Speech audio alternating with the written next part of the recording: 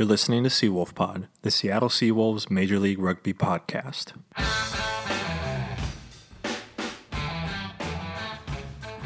Seawolf Pod should be on every night at 6 p.m. Pacific Time on YouTube, maybe live, available for download every morning, and always online at seawolfpod.com, bringing you only the latest coverage you need. Seawolf Pod is the only podcast dedicated to the Seattle Seawolves team in Major League Rugby, also known as MLR. Now, coming to you live, here's the show. Greetings, members and non-members of the Wolf Pod, Seattle Seawolves super fans. To join the Wolf Pod, simply do two things. First, turn on post notifications when you follow at SeawolfPod on Instagram. And second, enter your email at seawolfpod.com for the first Seattle Seawolves supporters group. No spam. Welcome to Seawolf Pod, live from the Wolf Den, the Seattle Seawolves Major League Rugby podcast. Thank you for tuning in. I'm your host, aka One Man Wolf Pod, aka One Take Wonder, Raymond Torkelson. If you have any questions for the show, hop on Twitter and tweet me using hashtag SeawolfPod. Just me here today. Before I jump into my main topic, which is recapping our most recent win over NOLA Gold, I want to address what I'm calling the principles behind Seawolf Pod, and I think it's worth your time, not just an earful of nonsense. Those principles are truth, passion, and respect. I'm here to try and offer you only information that is accurate, and to do so passionately, yet with the kind of respect with which I would want to be treated. Pretty fair, right? Recently, I've been on the receiving end of unprincipled actions from parties who assert themselves into the rugby community with that kind of behavior. Some folks, many months ago, I used to look up to.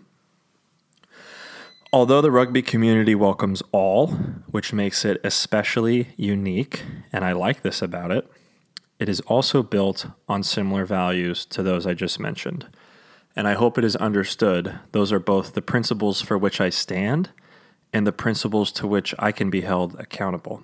I will not tolerate behavior to the contrary, and my social media accounts will block anyone who interacts with them in such ways as I strive to associate Seawolf Pod only with those who stand for and exhibit the same qualities. The last thing I'll say here is, in the infancy of a high-quality U.S. domestic rugby competition and product, it is critical we create a winning culture, and such principles, values, etc. are paramount to doing so. So today, on Seawolf Pod, I bring you a recap of the Seattle Seawolves Major League Rugby match last weekend, which featured New Orleans Gold visiting Seattle on their home turf at Starfire Stadium for an evening of more electric footy and sports crowds atmosphere in the Pacific Northwest. The match, full-time, finished 55 Seattle, 26 NOLA, with the Gold launching an end of first half / start of second half run. The run basically occurred just as the Seawolves' number 14 right wing Brock Stoller was yellow carded and conceded a penalty try to the visiting team for dangerously entering a maul from the side in the eyes of head referee Chris Asmus. In my opinion, it's not surprising our defense lacked, not only when having 14 men on the field, but also when missing Stoller's presence in the aptly named Seawall, I guess our new nickname for the Seattle Seawolves defense, when Brock Stoller was sin binned for 10 minutes. As of this episode, Stoller is listed as an outside center on the Seattle Seawolves website. That speaks to physicality, as true midfielders like Stoller are typically the best defense a backline will offer. He's 6'2", 210, 25 years old, and not to be messed with. If you haven't noticed, Brock, Mr. Stoller, brings a powerful running style of play, combined with a golden boot that can land kicks for goal on penalties from over 50 meters or half the regulation's ground's length in rugby union like is required in MLR, Major League Rugby. I was present at the post-match drink-up with both teams last weekend, as well as staff and some other guests. Unsurprisingly, even with 10 minutes off the pitch, NOLA awarded Stoller man of the match. If you didn't know, it's rugby tradition for teams after the match to gather and name who they thought was the man of the match from the opposing side during the match. It won't happen every time, like was seen, unfortunately, from San Diego, who immediately left their match against Austin Elite Rugby, in which they were marched over by the Elite in Texas 31-5. That's a quick overview of the match, but to start off a more in-depth discussion, I want to bring you statistics. First, I'll start with the official MLR stats shared by @PJRugby9 on Twitter, whose name is Pete Steinberg. He's the ex-head coach for Team USA Eagles women's side and MLR commentator/analyst, which he currently does. Pete, if you're listening, or if somebody wants to tell him, thank you so much for sharing these stats in such a digestible form and even offering some opinions on them. I think I speak for the MLR community when I say this work is doing a service for the game domestically. Hell, even abroad, as MLR is popular more than just stateside. I'm sure your content is heard or seen far and wide. First on this stat sheet that I'm sharing, Seattle held only 45% of the possession, yet scored more than twice as much as New Orleans. Possession is the stat here, 45%. This means Seattle was quite efficient on offense, even having the ball less, converting their time with the ball in hand to points comparatively, relatively more than New Orleans. I'll add my own opinion here that we still shot ourselves in the foot a few times that we visited NOLA's 22-meter line and within, towards the try-zone. Territory is the next stat. I still need some clarification on what this means from MLR's official stats, but I believe it's percentage of game time spent in the opposition's half, which perhaps could be fairly spoken of as one side controlled X% of the territory battle. In this case, Seattle controlled a minority 43% of the territory battle against NOLA. This shows how Seattle doesn't need to control the territory battle and matches to come up victorious. I don't know if any team ever has needed that, but it's still impressive. Every team is different. Even without winning the territory stat, we were able to score twice as much and then some as the opposition, which is a testament to the efficiency of our offense, regardless of who is directing traffic at the number 10 fly half position, which it usually does. Missed tackles is the next stat. Seattle missed 5, NOLA missed 13. For Seattle, out of 125 total tackle attempts, they missed only 5. That is exceptional. Out of 98 total tackle attempts, NOLA missed 13 of them, which definitely hurt them. Seattle won 3 turnovers throughout the match. NOLA won 2. Only one of them was at the breakdown for Seattle, whereas all turnovers won for NOLA were at the breakdown. That means Seattle might need to tighten up their support in the ruck on offense for teammates being tackled. Maybe. It maybe means that. This is kind of really reading into the stats.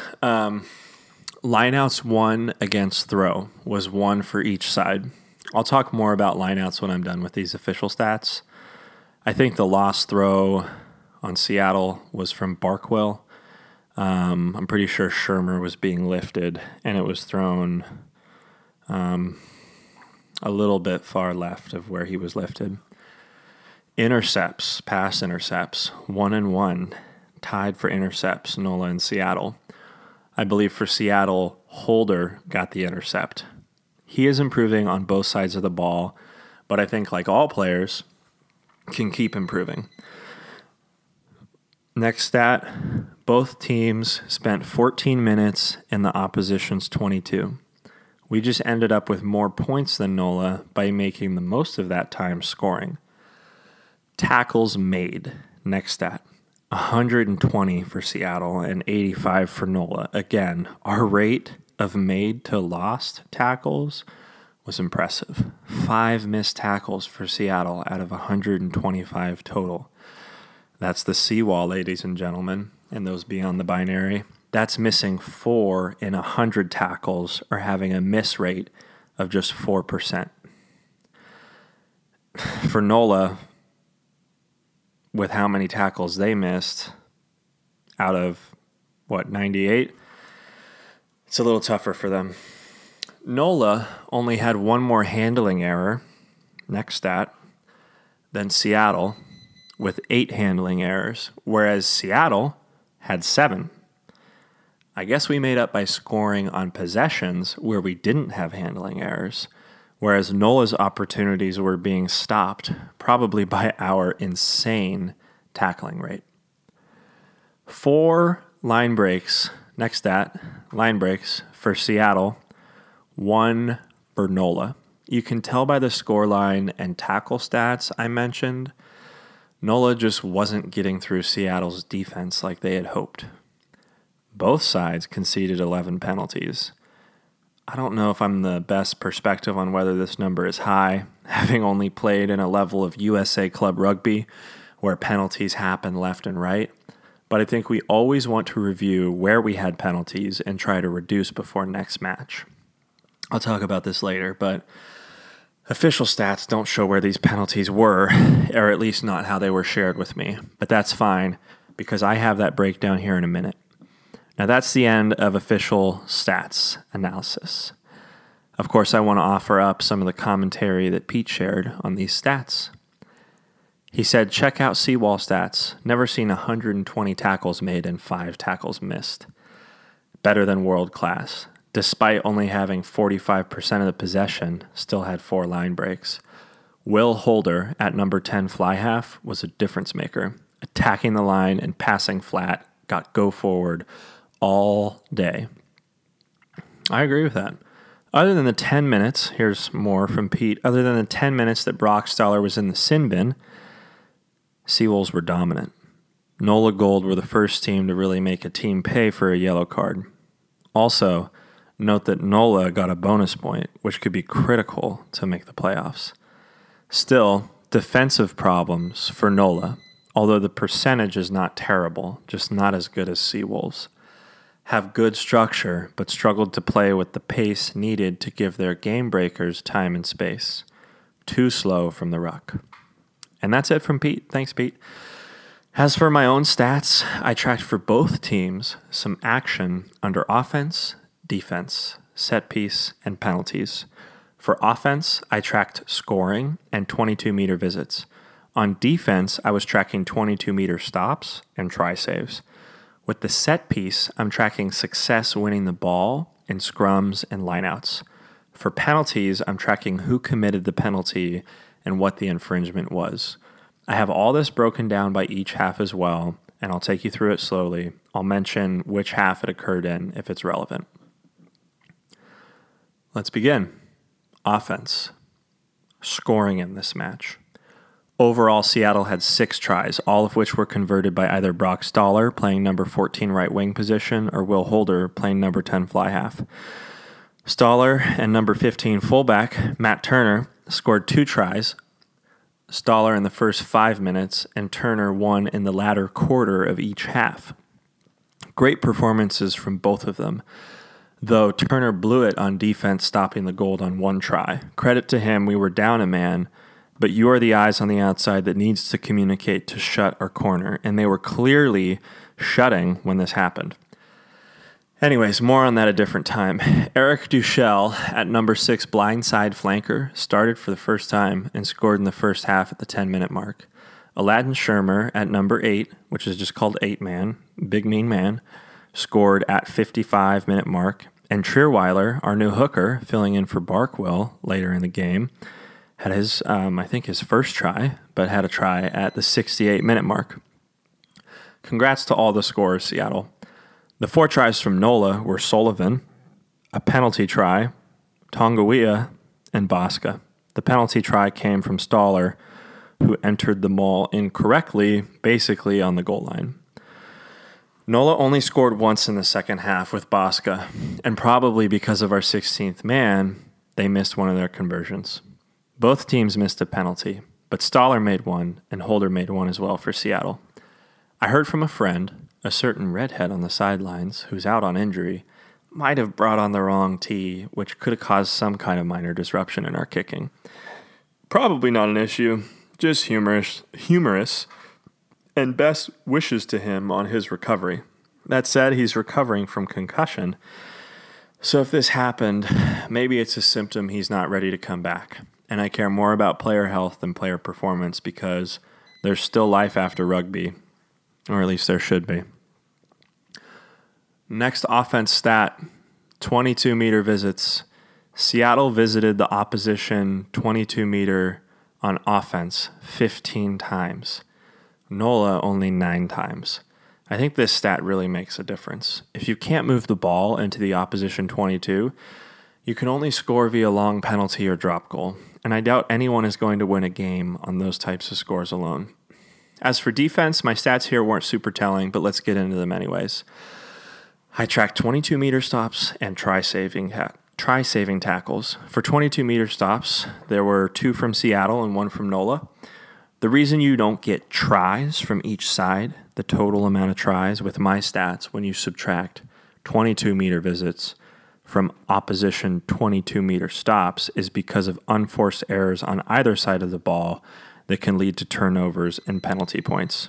That's a technical note, but to be known for those who are really paying attention on these stats. And if you just want the simple translation here, NOLA was bearing down on us in our 22 twice, and by sheer force of defensive will, we stopped them in both of those times. NOLA only did it once. As for try savers, so tackles that prevent a try from being scored, if they hadn't been made, a try would be scored, arguably, assuming no unforced errors. I didn't record any try saves happening. If you saw any, tweet me, use hashtag #SeaWolfPod. Let's talk about the set piece. Lineouts. Seattle had 12 lineouts and lost only 1.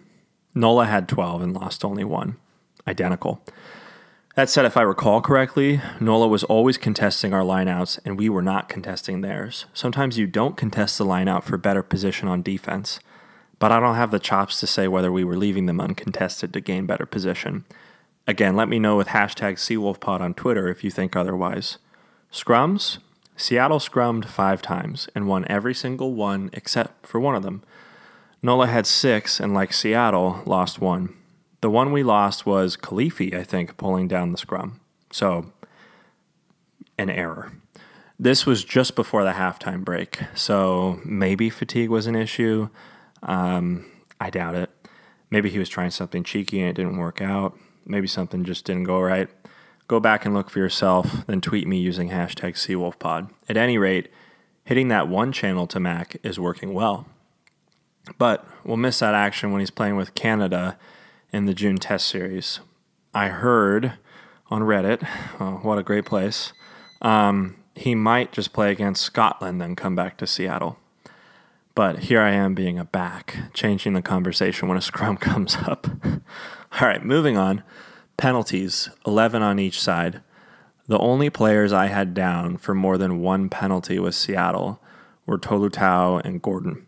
This isn't really directed at Tolutau, who has been tremendously impactful on both sides of the ball for us, but I mean, you want your number 7 like Tolutau to be always flirting with the edge of legal play, to be a real nuisance at the breakdown.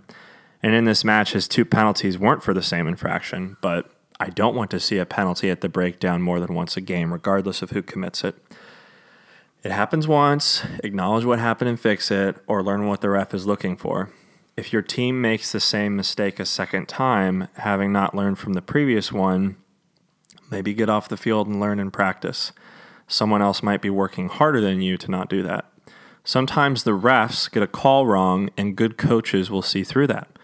But I don't even know how mid-match, let alone mid-half, decisions work with subs, given Mac is the coach on the pitch. I know he reviews the film, but in the match, it might be difficult to keep track of that. I know Brandon Sparks, or at least I've heard, is his assistant, who did some stuff coaching and even with Atavis. And there are other players on the team pitching in, making it a real team effort. But it's still a bit hard to wrap my head around how that process works, recognizing, okay, we made the same mistake twice. Here's how we're going to fix it. It's been really remarkable how well we're doing without a full-time head coach who can spend overtime coaching or not coaching, which could increase the quality of coaching, whereas Mac has no choice but to multitask. Yet what's so impressive is that hasn't taken away at all, I think, from the quality of his coaching. Also, I heard someone say on Reddit, great place, Rosalika is also leading the team. Things I hope that the leaders talk about. We were called off our feet twice in 3 minutes, first with Tolu Tau and second with Barkwell. Tolu Tau was again penalized for what somebody else did after him too. Gordon offsides in the second half. Both were offsides. Got to fix it before it happens the second time. Also, we entered the mall illegally twice with both Gordon and Stoller. Stoller, it's like, you're a back, but for a forward like Gordon, come on. So I've been pretty positive, but wanted to end on notes to improve. Why not improve discipline? It won't hurt us. Every infraction is giving the opposition an advantage, and not just in the sense of the technical term in rugby. It's one thing to make a mistake once, and it's another to do the same thing a second time. It should hurt enough to give the opposition the advantage that first time, that you don't mess up a second time. If it doesn't, do you want to win badly enough? Of course, I'm liable to these sorts of mistakes in sports. I'm just not a professional, but I do expect the best from the pros, even if that means making a mistake here or there. Any more than that, fix it. Thanks so much for tuning in to my NOLA Gold at Seattle Seawolves recap. That is the end of home matches at Starfire, which has been a really special experience. If you're looking for the next pod, I'll upload MLR predictions I did with Paul from Driving Mall in New Zealand before the games this weekend. Thanks again for tuning in, Wolf Pod. You know the deal. Hunt together, pod alone, and go Seawolves.